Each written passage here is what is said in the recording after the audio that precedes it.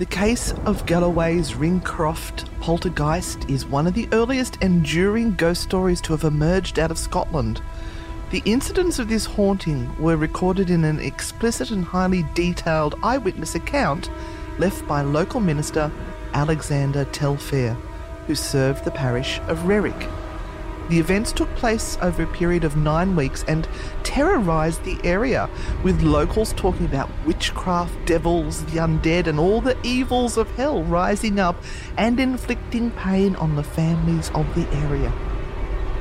Not much now remains of the site where this famous case took place, with just a single skeletal tree marking the location of the Ring Plantation.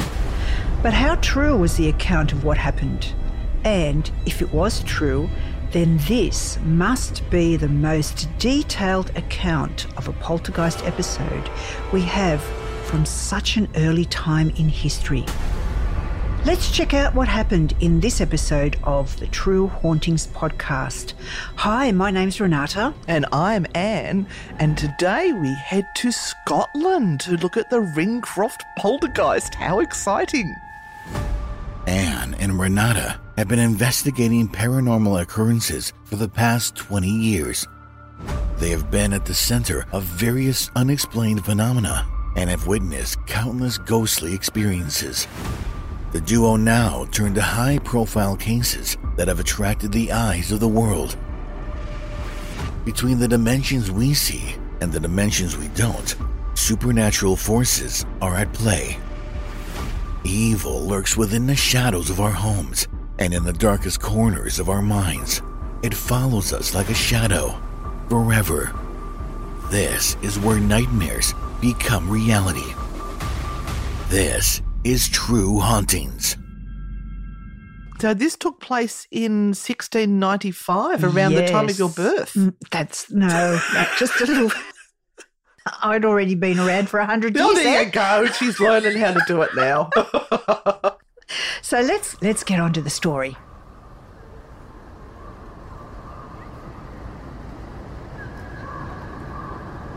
During his visit to the Mackey house, the minister did not notice much untoward. However, a couple of stones struck him as he was leaving, but then seemed to calm down.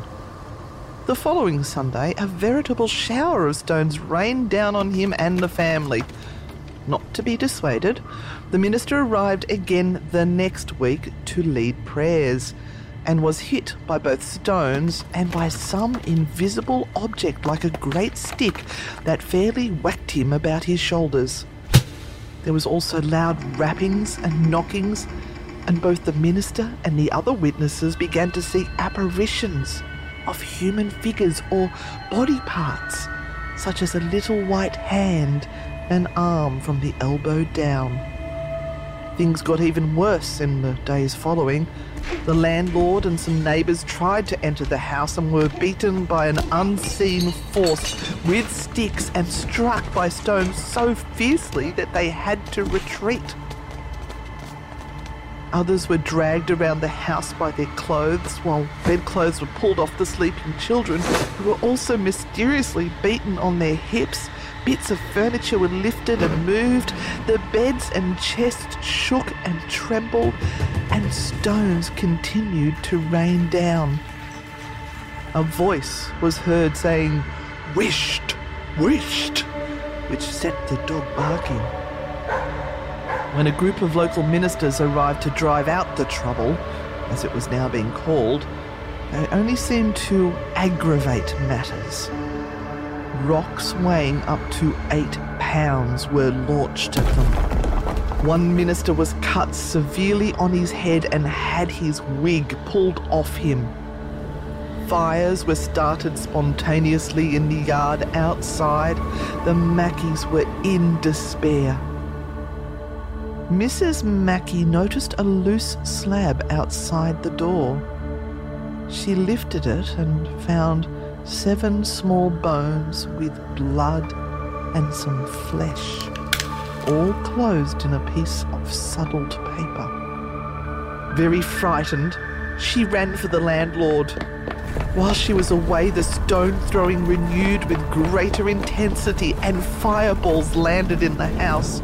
The children's bedclothes were set alight and the bed shaken, accompanied by loud groaning. It was not until the bones found by Mrs. Mackey were removed and sent to the minister that things subsided again.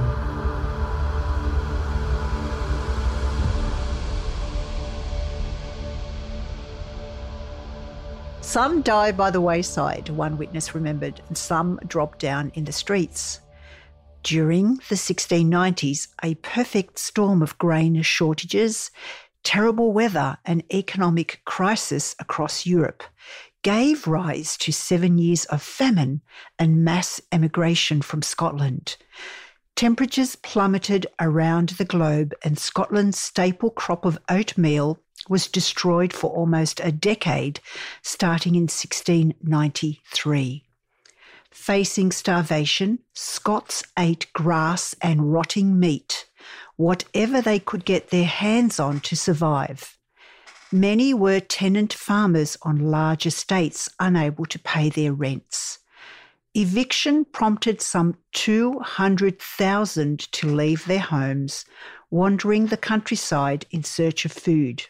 Others emigrated to England, Ireland, and North America looking for work. By the century's end, starvation had killed upwards of 15% of the population.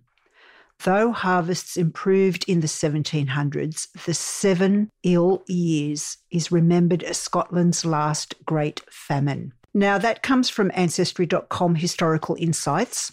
And one of the things that I wanted to look at with regard to this story was the backstory of what was happening in Scotland at the time, because I thought that that would have played into some of the information that comes through.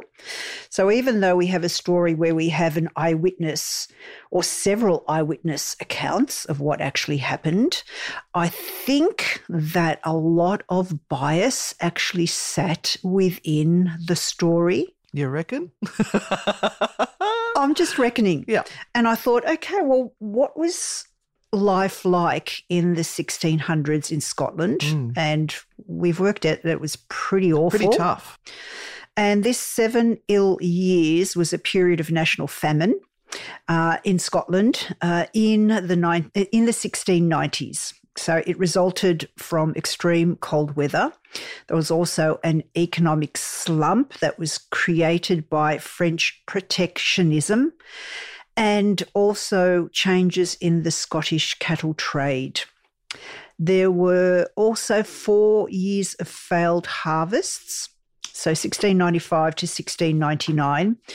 And this severe famine occurred at the time when Scotland had the coldest decade in 750 years. So this is kind of the underlying thing. And also what we were hearing was this eviction process of people on these large plots of land that were working for the owners of the land here. So all of this is really, really important because we're talking about the Ringcroft plantation. Right. So the family that we are talking about is probably one of these families that lived on a large property, and their survival depended on what went on in that property, on that property, and whether the landowner was actually surviving. Yeah. Or whether he had to get rid of families that were there in some way, shape or form. Yeah, because it does mention that the family, there was children, and they have the landlord is all involved in this story. Yep, absolutely. Which we will get to. Now, that's one bit of it. So famine, death, freezing cold, and look, at any given time of the year, it's always cold in Scotland. Yes. So you can imagine how freezing cold it would be. You'd be happy there. You'd just be wearing T-shirt and shorts in the middle of winter. I would. Then on top of that, we have the witch hunts that were in Scotland. Oh, okay. And Dumfries and Galloway, where this is situated, this story, was one of the last regions to initiate witch prosecutions. So they were actually still having some witch trials and some issues at the end of the 1600s and into the early 1700s. So they're still trying to weed out paganism there. Around the time that all of this was happening. Yeah. From another article that I read, it says here that in the late 17th and 18th centuries, southwest Scotland, better known for the persecution of Covenanters, took the practice of witchcraft and charming very seriously, and perhaps for longer periods of time than any other places in Scotland. Accusations of witchcraft in this region were mostly concerned with the troubles of everyday life, agricultural problems, family tensions and disagreements between neighbours. Now, does that fit right into this story? Yes. Absolutely. So from 1670 to 1740, the very decades that were giving birth to the Scottish Enlightenment, learned interest in the supernatural was actually on the increase, and the topic received an unprecedented level of questioning, investigation and scrutiny. So there was still a lot of superstition, but the church and the state really wanted to weed that out. So if they could find any situations where they could point a finger at and make it a real cause for everyone to go, Satan did it. That's wrong, then they were very much winning. So I thought that was really just important to add those bits in, because that, like I said, gives us a real backstory to what's happening in Scotland in the late 1600s. Interestingly enough, I also read, as I was doing some research, about some of the priests or ministers that were in the area and how they had been of one type of belief, and then they kind of swapped to survive. Okay. And this seems to be something that had occurred to our Reverend that we're mentioned here in this particular story. I think he was Episcopalian and then he turned Protestant. Oh, right. Okay. So, yes, there was all about this social status, trying to do what the state was asking over these the poorest of the poor people, those that were literally, like they said, they were eating grass and rotten meat to survive. Yeah. And they were the people that all of this horrible stuff was being done to, which is so unfair. Yeah. Now, the source of all of this, which is what you're going to go on to and how all of this started to happen, comes from a book, a pamphlet. Oh, it's a pamphlet with such a little tiny name. It's very easy to remember. Yes. So the sources are from the Reverend Telfair, and his pamphlet was entitled A True Relation of an Apparition, Expressions and Actings of a Spirit, which infested the house of Andrew Mackey in Ringcroft of Stocking in the parish of Rerrick in the stewartry of Kirkcudbright in Scotland. And it goes back. That's the title of the book. Yeah, that's the title of the book. Holy moly. And it was completed in December 1695, less than 8 months after the events. I can't hear anything else you said after that title. My brain is still ringing from it. The thing is also, and look, I want to say it was printed in Edinburgh, and it was so loved that they actually reprinted it, 2 more editions, and then the third was printed in London. And the full account also appears in several books, and you can find it on Google if you look hard enough. In Oldie English. Oldie Scottish. And as I said, it was written 8 months after, or completed 8 months after. So I'm hoping that what was going on was that the Reverend actually was making notes daily. Yeah, because of what was occurring. You're remembering it from a long time ago. Yeah. 8 months is a long time to have a sharp memory about the details of what was happening. That's exactly Particularly right. since it's sort of done almost like day by day and the changes. It's almost like a diary. Yeah. Now, I'll just read this a little bit too before you go on and actually talk about what happened. And this is part of the information that we looked at, and I got from a really interesting book called Poltergeist over Scotland by Jeff Holder. And there was also the Academia. Is that the website? Academia. Yeah, Yep. there was some great information on there too. Yep. So it says the Glorious Revolution of 1689 had finally secured the established church in Scotland as Presbyterian in nature. After decades in which first one Protestant ideology held sway, then another, the nature of official religious worship for Scots was now fixed. This had huge consequences on individual clergy, which is what I was talking about the Reverend Telfair. He was Episcopalian, and after the Revolution, having, like so many others, changed his spots, he was a Presbyterian minister, not a Protestant. I was wrong. Presbyterian. Oh, another P word. There's a few there. Don't get them confused, will you? So at Rerick, Telfair would have been conscious that he had to toe the line of orthodoxy. The farm buildings were 28 years old and had been home to several tenants in that time. And Andrew Mackie had a number of children, the youngest of which was 9 or 10. We are told that the father was a respectable, well-liked and pious man. So there was really no thought that this family had made stuff up or that there was any reason to make stuff up. Right. Yeah, but let's get on with the story because this is fascinating. It is. Today's episode is brought to you by BetterHelp. What's the first thing that you'd do if, say, you had an extra hour in your day? Would you go for a run? Maybe take a nap, read a book, or just show up for a friend? A lot of us spend our lives wishing we had more time. And the question is, time for what? If time was unlimited, how would you use it?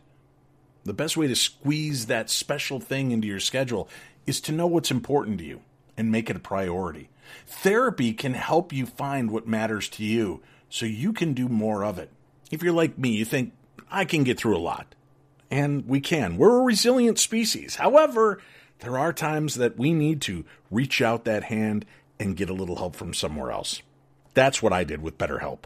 When I reached that limit and I realized things were getting a little bit out of control, instead of taking it out on my family or taking it out on myself, I just decided to reach out and get the help that I deserve. So if you're thinking of starting therapy, give BetterHelp a try. It's entirely online and it's designed to be convenient, flexible, and suited to your schedule. Just fill out a brief questionnaire to get matched with a licensed therapist and switch therapists at any time for no additional charge. Learn to make time for what makes you happy, my darklings. Get BetterHelp. Visit BetterHelp.com/P60. Do that today. You're going to get 10% off your first month. That's BetterHelp, HELP.com/P60. It's time to take control of your life. Dave's here rooting you on, and if I can do this, you can do this. Let's do this together. BetterHelp.com/P60. There's a link for it on today's program guide. What I'm going to do is look at the haunting first so people get an idea of what was happening. I feel so sorry for this family. It would have been horrendous. And I want to end up with a little bit of interpretation of... Interpretive dance? Interpretive song? What Telfair kind of had behind this story. Oh, maybe I've got that. Oh, maybe you have. Maybe you have. Anyway. Maybe I did my own research too. All right, look, I have to say, go. I've got a whole library of books here, like a lot of books, and I went through all of the ones that could possibly have information about the Ringcroft Poltergeist, and I found one book that had 10 lines, and that was it. So it's not that well known, but my God, it's a good story. Okay, February. We're going back to February 1695.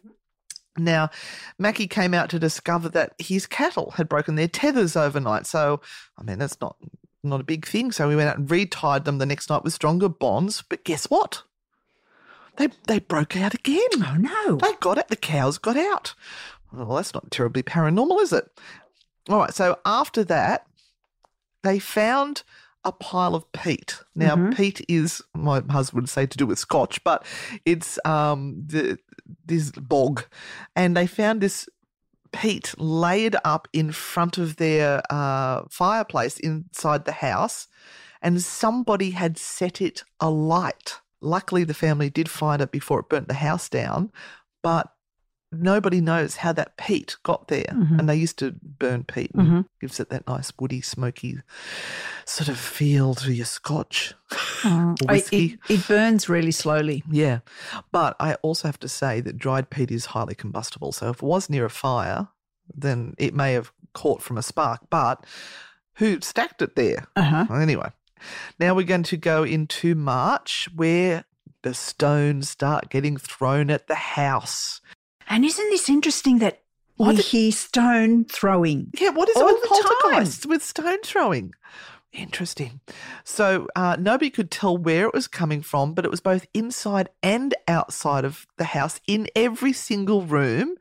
And the people inside were getting bombarded with these stones. So they had the activity happening all the time from the 7th of March until the end of April. That's a long time. A few days after all of this had started off, the children came in and they saw what they thought was a really strange-looking man sitting by the fire.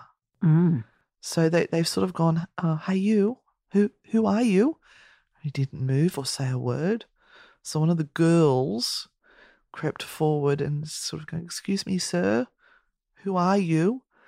And then when they got there, they realised it wasn't a person at all. It was a stool that had been turned upside down with a blanket placed over it to look like it was a person. But they don't know who did it. It's really weird. Brave young girl, though, can I just say? Go the girls. Right, the other things like their kitchen implements, including pots and pans, went missing, and they would quite often find them in really weird places, like up in the loft. So that's another poltergeist thing, where things go missing and appear somewhere else, also known as jot, just one of those things. And the stone throwing seemed to get worse on Sundays, when, of course, they were doing their prayer. And whoever was leading the prayer seemed to be the target of the stone throwing more than anyone else. So this is the demonic side, kind of. Yes, because they're saying prayers, aren't they? They And are. it's them getting targeted. But have we had that happen before? We have. And the Humpty Doo poltergeist, when they were saying prayers, and remember the book was trying to get torn out of their hands and things like that. So anyway, now let's go to the 10th of April, and they started to refer to it now as the Trouble. Now, this is when the minister reports that the house was being almost shaken to its foundations. Let me read what it says. The trouble came often with such force upon the house that it made all the house shake. It brake a hole through the timber and thatch of the house, and poured in great stones, one whereof more than a quarter weight fell upon Mr. James. Monteith his back, yet he was not hurt. It threw another with great force at him when he was praying bigger than a man's fist, which hit him on the breast, yet he was neither hurt nor moved thereby. It gripped and handled the legs of some as with a man's hand. It hoisted up the feet of others while standing on the ground. Thus it did to William Lennox of Mill House, myself and others. In this manner it continued till 10 o'clock at night. How terrifying. So it's not just the family who are witnessing this now. We've got these other people who are coming over to witness what's happening. And I found a thing here where it said that the witnesses were 4 other ministers, 9 adult men, all subscribed their names to the account, swearing the truth of the details. There were also women and children, but they didn't matter. Yes. Up yours. Anyway. So these would have been the other workers that worked on the property. Yeah. So in mid-April, the Mackies moved out. I don't blame them. And some neighbours just looked after the place. And after they left, the disturbances died. Sorry, the disturbances died down. They didn't die. So what happens? The Mackies come back. Guess what happened? Starts all over again. Yeah, so I wish I knew what the ages were of the children. That'd be really interesting. Well, you've got about 9 or 10 children. They would have probably been one after the other, more or less. 6 months, 18 months. So, yeah, you probably had one or two that may have been in their teenage years, depending on, how old these people were. And again, during this time, people really didn't live that long. Like they kind of say that in many cases, your lifespan was to about the age of 35. Wow. There were people that lived longer. We'd be walking miracles, especially you. I know, right? But in most cases, they would have died pretty early on, and there was a big amount of death in the teenage years. Yeah, they were put to work early. And teenagers will still have those hormones running rife and don't act sensibly, and there's no such thing as occupational health and safety. No, that's true. Anyway, let's get on with this. Now, once the family moved back in, the disturbances started up again, and when someone was struck, they could hear a voice that was saying, "Take you that." So that is in my soundscape, they were saying like wished, which must mean take you that. Fire raising and stone throwing continued, and mud was thrown at those in prayer. Nice. There you go. They eventually ended up having a voice that started to converse with the father. It seemed to be the voice of a spirit and said it would be troubled for a further 4 days. So they're saying that the family only has to put up with this for another 4 days. There was another poltergeist that said they were going to stop doing what they were doing in a time period as well, if I remember correctly. Can't remember what that one was. So many poltergeists, Renata, that I can't remember now. But what we're also seeing is this same type of story, this same scenario over and over again. Now, when Mackie asked who had sent the spirit, it replied that God had sent it to warn the land to repent. For a judgment is to come if the land do not quickly repent, and I will return 100 times worse upon every family in the land. So now they've got all this 7 years of horror going on, and now they've got somebody going, if you don't do it my way, it's going to be even worse, and they're saying God did it. And of course, they've just had this religious change as well. Oh, yes. So which side is God on? Yes, which God? God are we talking about? But then the voice also said that if Mackie prayed to it and worshipped it, it would trouble him no more. Oh, we had a temptation. Oh, but Mackie, being the solid man that he was, recognised the tempting voice of the devil and refused. Glad he knows what the devil's voice sounds like. Wonder how long the devil's been talking to him that he knows what his voice sounds like. Sorry, I digress. The next day, after he refused the devil, the house was fired 7 times. So there was 7 lots of fires. And family and neighbours slaved all day to extinguish the flames. Finally, on the 30th of April, the landlord led prayers in the byre. The spirit had been promising that their troubles would be over soon. As they gathered, people prayed. They saw a black thing in the corner, which grew slowly like a cloud until it filled the whole room, and from which chaff and mud was flung at them. It seemed to be able to grip some of them around their waists and arms, making them cry out in pain and leaving marks on them that would last for days. But then the cloud dispersed and all went quiet. The next day, a small building that we used to keep the sheep in was set on fire and burnt to the ground. But this seemed to be the last act of the trouble. As promised, it finished in those 4 days. Thereafter, the Mackies lived on in peace. The whole incident, which was described in Telfer's book, and this is where we are getting our information from, because I believe it is the only account of what happened. So we have to trust that this person is giving us an honest account. And as they say in many of the copies and many of the areas that you look at this book, there was no reason to think that a priest would be telling a lie. Priests don't lie. So it was Just don't look at St. Joseph's the Junction, Merriweather. Don't. There was no reason to not believe him. Yes. Now, I have some possible explanations as to why this has happened to this particular family. So, going back to when it all started, Mackie, when it started to happen, approached his priest, which was Mr. Telfer, and he came to visit a day or two later, and they discussed the possible causes of what was making this happen. Mm-hmm. I love this story. This is a great story. Apparently, a few years before they lived there, the house was inhabited by a family called McNaught. Mm-hmm. The householder McNaught had a run of bad luck, including poor crop yields and ill health. Now, this must be the 7 years of horror that they had. Nothing to do with that, obviously. Oh, it was bad luck. It was bad luck. He was starting to worry that the house might be cursed. This is McNaught, and sent his son off to visit a woman who was known for her psychic ability to see past, present, future. And, of course, that was a bit of a no-no, but, you know, they wanted to get the insight.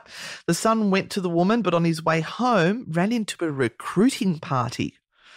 Woohoo, party? No, wrong sort of party. He was enlisted and pressed into joining the army, so he didn't even make it home. He was basically shanghaied into the army. Oh, my gosh. And was sent to Flanders. So there he met another young man from his parish who was about to go home and leave. So he got the information he'd been given by the psychic and said to him, please go to my dad and tell him this is what the psychic said and what needs to be done. Oh, and by the way, tell him that I'm at war. Oh, yeah, and tell him, by the way, I've been shanghaied and taken to Flanders. How horrible. So the man's name was John Reddick, and he was quite happy to pass on the message. So the message was, there was a stone slab at the entrance to the house which must be lifted. Underneath it, he would find a tooth. He must burn this. If he did not, his ill luck would continue. So Reddick took that message home to the McNaught family, but sadly, McNaught's luck had run out and he had actually died. Oh. So he didn't think it was any point in telling the new tenant, a man called Thomas Telfer. Interesting, because Alexander Telfer didn't tell them about it, and he went to the minister Alexander Telfer and confided in him. Oh, see, now it's getting a little convoluted. Yeah. So apparently the minister knew about what this wise woman had said about finding these things underneath there, but hadn't told them. So the minister decided to do and say nothing, but Reddick must have afterwards told someone else, because word did get around, and Thomas Telfer lifted the stone slab and found something below it, either a bit of tooth or bone, which he burnt. He never had any problems in the house. But when he moved out, Mackie moved in, the problem certainly arose. So I'm confused, because there is the report that says that Thomas Telfer lifted the stone and removed those items. But then we go back into the story that was in the book, which says the mother lifted the stone, had an inkling and found much more than that. Now, let me tell you what was underneath the stone according to the mother. Don't we also hear from myth, legend and like pagan beliefs that they would put things under the hearthstones and at the front doors and at the back protection gates and as in the fireplace. protection. Yes. So going back to what the mother found, right? She found 7 small bones with blood and some flesh, all closed in a piece of old saddled paper. But there is another report as well that said Mackie allegedly had taken an oath to dedicate his first child to the devil, as you do. And they found in the house clothes belonging to a woman of ill repute, and that he refused to burn a tooth they found buried under the threshold, which the previous tenant supposedly had burned. And Yeah, so as you were saying, that some of these things are things that you would place to protect your Yes. house in pagan sort of protection. So I'm really confused as to who burnt the tooth, who found what. But isn't that interesting? And also, a woman of ill repute, how do they know the clothes were of a woman of ill repute? Maybe it's just the missus's dress-up clothes on a Saturday night for a bit of special action. I have no idea. Look, there's more, and this is a big story that I also found when looking for information on Auchencairn, which is this space. And this is a story that they kind of tell as part of the mythology of the place, because I don't think there's much else that happened up there. So this is apart from having children. So this is their one big story. So it grows. But go ahead, keep going. All right. So there was a book in 1940 that wanted to give a description of what had gone down in 1690. Now, I think this is rather arrogant to then, it'd be like us turning around and making a declaration on this story, which we might do at the end. I don't know. We'll find out. But this is, oh God, how do we even say that? Sacheverell Sitwell claimed in his 1940 book called Poltergeist that the guilty party was one of the Mackey's kids who had learned the art of ventriloquism. Yes. I read that and you go... Of course. Okay. In the 1690s, somebody's learnt how to throw their voice, and Sitwell concluded there can be no doubt that one of the children had learned to ventriloquize, but just how this prodigy of a child managed to chuck rocks about using voice control, who knows? Didn't we hear the same thing with the Gyra ghost and Millie? Yeah, they've got to blame the kids. I mean, it could be. And sometimes children will take what's happening around them and reenact it as part of a way of, I suppose, trying to understand themselves what's happening. But that doesn't mean they're faking it. It just, poor old what's-he-face threw rocks on the roof, and then everyone said, oh, well, there you go, she's faked it. You've also got to understand that these are kids of a very poor family out in the middle of nowhere. How would they even understand that such a thing actually exists? It's crazy, isn't it? Now, there's also various attempts to exorcise, not exercise. Nobody likes to exercise. No. The ghost of or whatever it was that you want to call it. Every time they tried to do this, they were hit with flying stones and clods of earth. Now, remember, there's been many poltergeist things where they've tried to exorcise the spirit, and all they do is throw things at them, almost like they're laughing at them. So whatever it is not worried about religion. So yeah. But, of course, according to Telfair's pamphlet, he had a different version of what happened. He and the 4 ministers, so he claims, said prayers at the farm, at which made the trouble cease. They solved the problems. Of course they did. No, it wasn't. The poltergeist said it was going after 4 days, and it did. They were just throwing rocks at them in the meantime. Now, what was one of the other things? Oh, there was a 1890 edition of the Saturday Review, and they denounced Telfair's pamphlet. And they said it's sort of a mixture of obvious naked imposture and folklore, and that it was merely a practical joke. They also said that it was an argument against atheism. So that's where they're trying to hit the pagans or people who didn't believe in God and putting the fear of God into them to bring them to the church.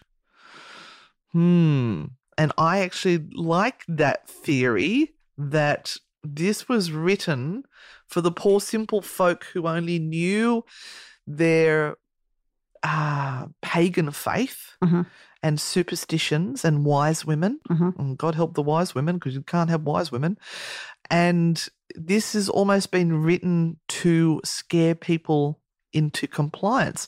How easy would it be to say to some townsfolk, I need you to support me in this because these godless people, we need to bring them to the church. Will you support me in this story and God's work?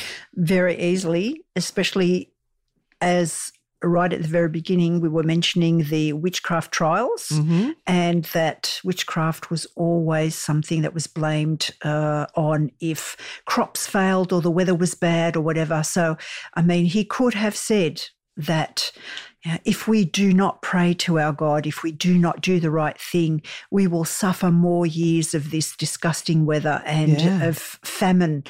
So come with me. We will change the way people think in our area and save everyone. Yes, and don't forget also that they were supposedly sent by God and you've got to repent or it's going to get worse. So unless you worship me, so I don't know who threw that in. That's a bit of a worry. So do you have any other juicy bits to add into this one, Renata? Only a few bits of information that Telfair used when he was looking at writing this pamphlet and some of the quotes that he had. So he says, it says here, and this goes back to the Poltergeist book that I mentioned before that we'll put in the show notes on our Facebook page. And it says, Telfair makes it clear that the spirit he encountered was demonic in nature. His pamphlet starts with 3 quotes. Put on the whole armour of God, that ye may be able to stand against the wiles of the devil. For we wrestle not against flesh and blood, but against principalities and powers. And resist the devil, and he will flee from you. So in his introduction, Telfair tells us that he hopes the pamphlet will be proof against the sceptical spirit of the age, which regards descriptions of good and evil spirits as merely the ramblings of disordered minds. He also wants it to act as a warning in praise of orthodox piety, to induce all persons, particularly masters of families, to private and family prayer, lest the neglect of it provoke the Lord, not only to pour out his wrath upon them otherwise, but to let Satan loose to haunt their persons and families with audible voices, apparitions, and hurt to their persons and goods. So it really was a document to terrorise people into turning to the church. He's said that right there in a lot of very fancy words. Absolutely. He goes on to say that Mackie had dedicated his eldest child to the devil on account of him having undertaken the dread oath known as the Mason's Word. Oh, okay. We have to find that. Oh, I have to find that one. The second was that the Mackies had wrongly kept for themselves some clothes left behind in the house by a woman suspected of witchcraft. Oh, now they've called her a woman of ill repute, which sounds more like a prostitute. And they said that they found the clothes. I think they said in the house. In the house, okay. And the third claimed that the previous tenant of the farm was a man named McNaught who had suffered ill fortune because a cursed tooth had been planted beneath the threshold. And this is the same place where Mrs. Mackie found the bag of bones and flesh. Hiding items at the threshold was a standard practice of malign folk magic. Yeah, so flesh. Was it a piece of old rotten lamb chop or something? Or, I mean, how would you know that? How long has it been there? Yeah. To me, to recognise it as flesh sounds to me like it might have been fairly recent, and it could have been them. Could have been them, and they're just going to blame it on someone else. Now, witchcraft was clearly thought to be a possible catalyst for the events, so we go back to this connection, the witchcraft trials, obviously. They hadn't let go. They hadn't let go of that. No, they had to weed out a few more. Let me tell you, they didn't succeed because they're still around today. And as for the satanic interpretation, in some respects, the voice was similar in tone to that in Glenluca, but unlike that case, at no point did Reric's spirit claim to be a demon. So Glenluca was another place. Oh, okay. In that same period in Scotland, there were a lot of other cases that were coming up in those rural areas of demonic things occurring. So when you look at the history of different cases, you're still getting a lot of demonic and satanic instances around that late 1600s, 1700s. Makes you wonder if there was a email sent out to everyone saying we need to build our flock we want you to do this to bring people in. Now, of course, I can't say that's what happened. 1690 is too long ago for me to remember what was going down there. So it is all up in the air, this one. Now, the author here also says misperception could have played a role, and the apparitions in particular could have been imagined and invented. We can easily imagine that an opportunistic neighbour with a grudge took advantage of the situation to plant the bag of bones, and you missed out. There was a letter written in blood. Oh, I didn't see that one. Yes. Wow. So now we're also adding into the mix that it could be a disgruntled neighbour. Yeah. Was there some kind of neighbourhood vendetta in the background? Did someone else covet the tenancy of the farm and hope to drive the Mackies out? Telfer gives no hint about such matters. So that makes you wonder if the family was not too badly off as well, because they talk about having sheep. They've got the sheep shed, they've got the house, they've got the place where they keep their hay. So it sounded like they were actually not doing too bad wherever they were. Well, obviously someone didn't want them there. And I know you mentioned the family having been associated with the house prior to the Mackies coming in. Happens to have the same last name as, that's a little bit suspect, isn't it? It's really, really, like I said, the only point here that kind of really sticks for me as being just a horrible thing to think about is that you've got a stack of other people and many of the ministers, which is a hint, who have said that this document is absolute truth.